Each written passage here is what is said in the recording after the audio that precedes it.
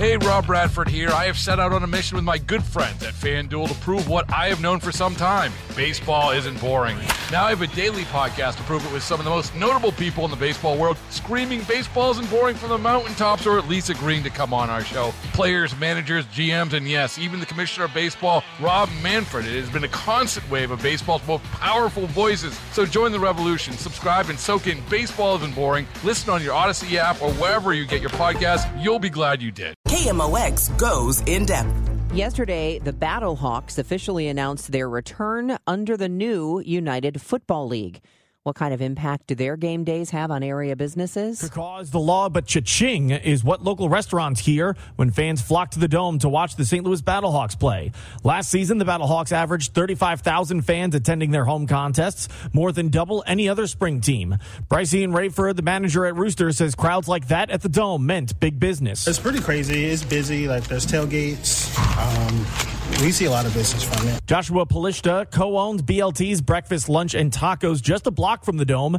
He had a blast on game days last year. Game days, tons of fun down here, actually. It's like the tailgating is unbelievable. We have tons of people coming in for brunch and also just for some pre-gaming drinks as well. The manager at El Burro Loco, Yoselin Green, says the crowds arrive hours before kickoff. They're busy 2 hours prior to the game, and then they're busy right after the game as well.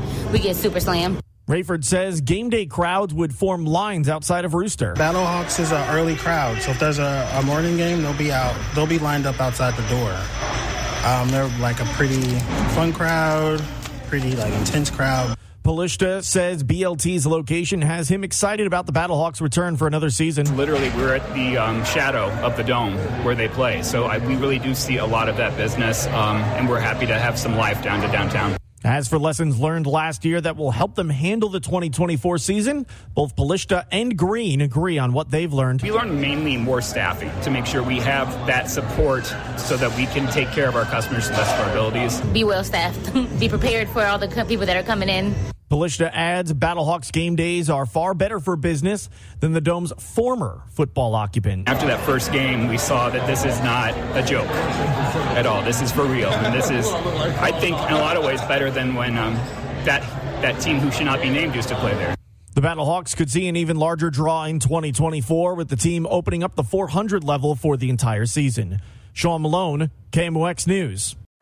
Baseball is in full swing. NBA playoffs are heating up, and your NFL team is gearing up for training camp. Listen to the latest on the teams you love here on the Odyssey app. The biggest sports radio stations in the country, providing unrivaled local coverage of their teams, all in one place. Exclusive interviews with players, coaches, and team executives, streaming live and always available on demand. Stay in the know with your favorite teams right here on the Odyssey app.